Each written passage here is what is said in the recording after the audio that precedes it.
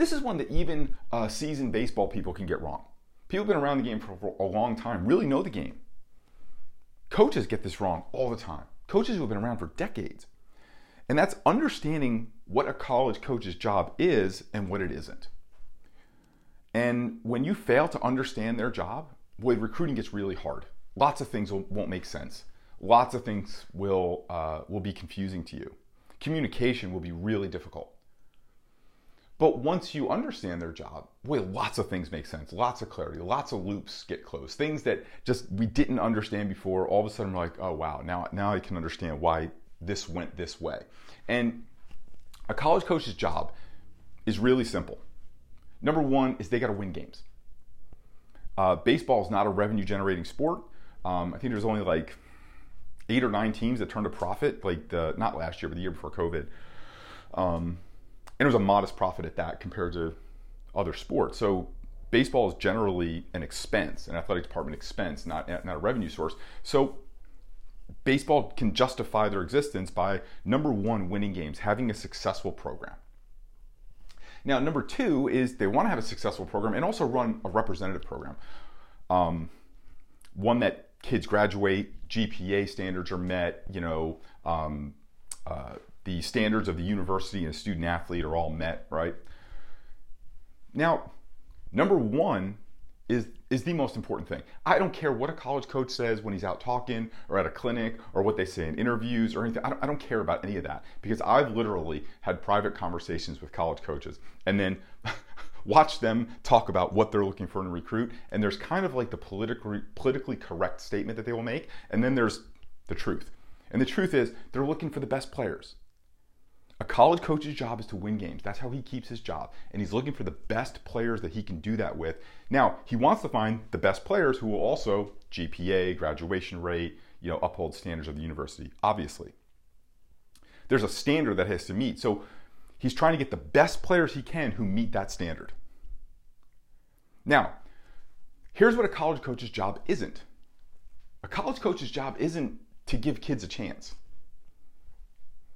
I hear it all the time from parents. Why won't a coach give a kid a chance? Don't they want to take a chance on a kid who works hard, or don't they want to take a chance on a kid who always gets better and stuff like that? It's not that they don't want to give you that chance.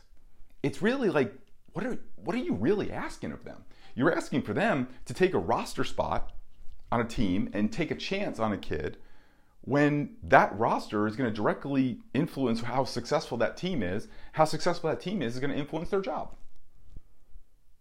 And the life of a college coach is really difficult. So if a college coach loses his job, generally that means you're going to have to move. So that's a really difficult proposition. So when you're saying, why doesn't a kid give a kid a chance? It's not they don't want to. You have to look at what's on the line on the other side of that. Now, two, it's a college coach's job isn't even to develop players.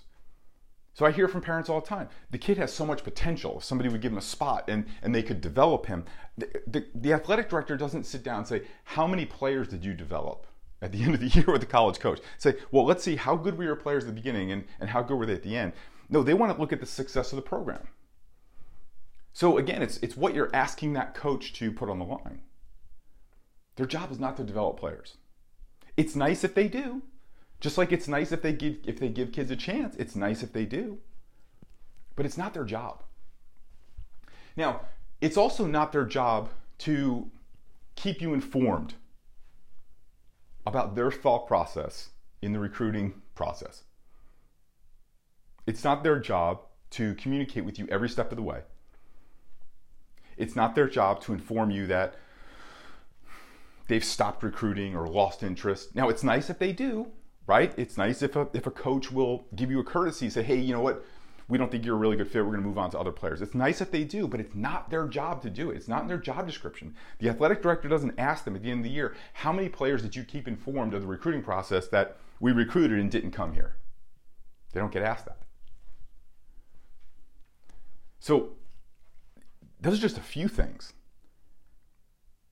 And sometimes we don't really see the difference between maybe our high school coach or our travel coach or coaches that we came up with and what they did for a player and how they gave players chances, and maybe they took on project players and they developed players, and it's just a different game at that level.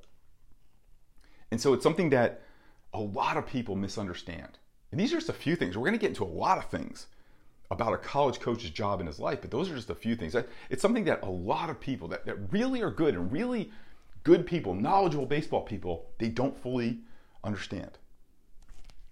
Hey guys, Paul Reddick here. These clips are taken from calls that I do every week for the baseball community, and these calls are absolutely free to join. If you would like to join these calls, go to baseballcallwithpaul.com, baseballcallwithpaul.com, and you can see the schedule of our upcoming calls. We tackle a different subject each week: recruiting, pitching, hitting, the mental game, coaching, parent-player relationships, anything you could think of, anything that helps our young players navigate this new and ever-changing world of amateur baseball.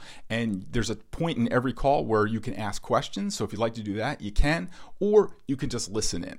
So go to Baseball Call with Paul, and the schedule of our upcoming calls is there. Thanks.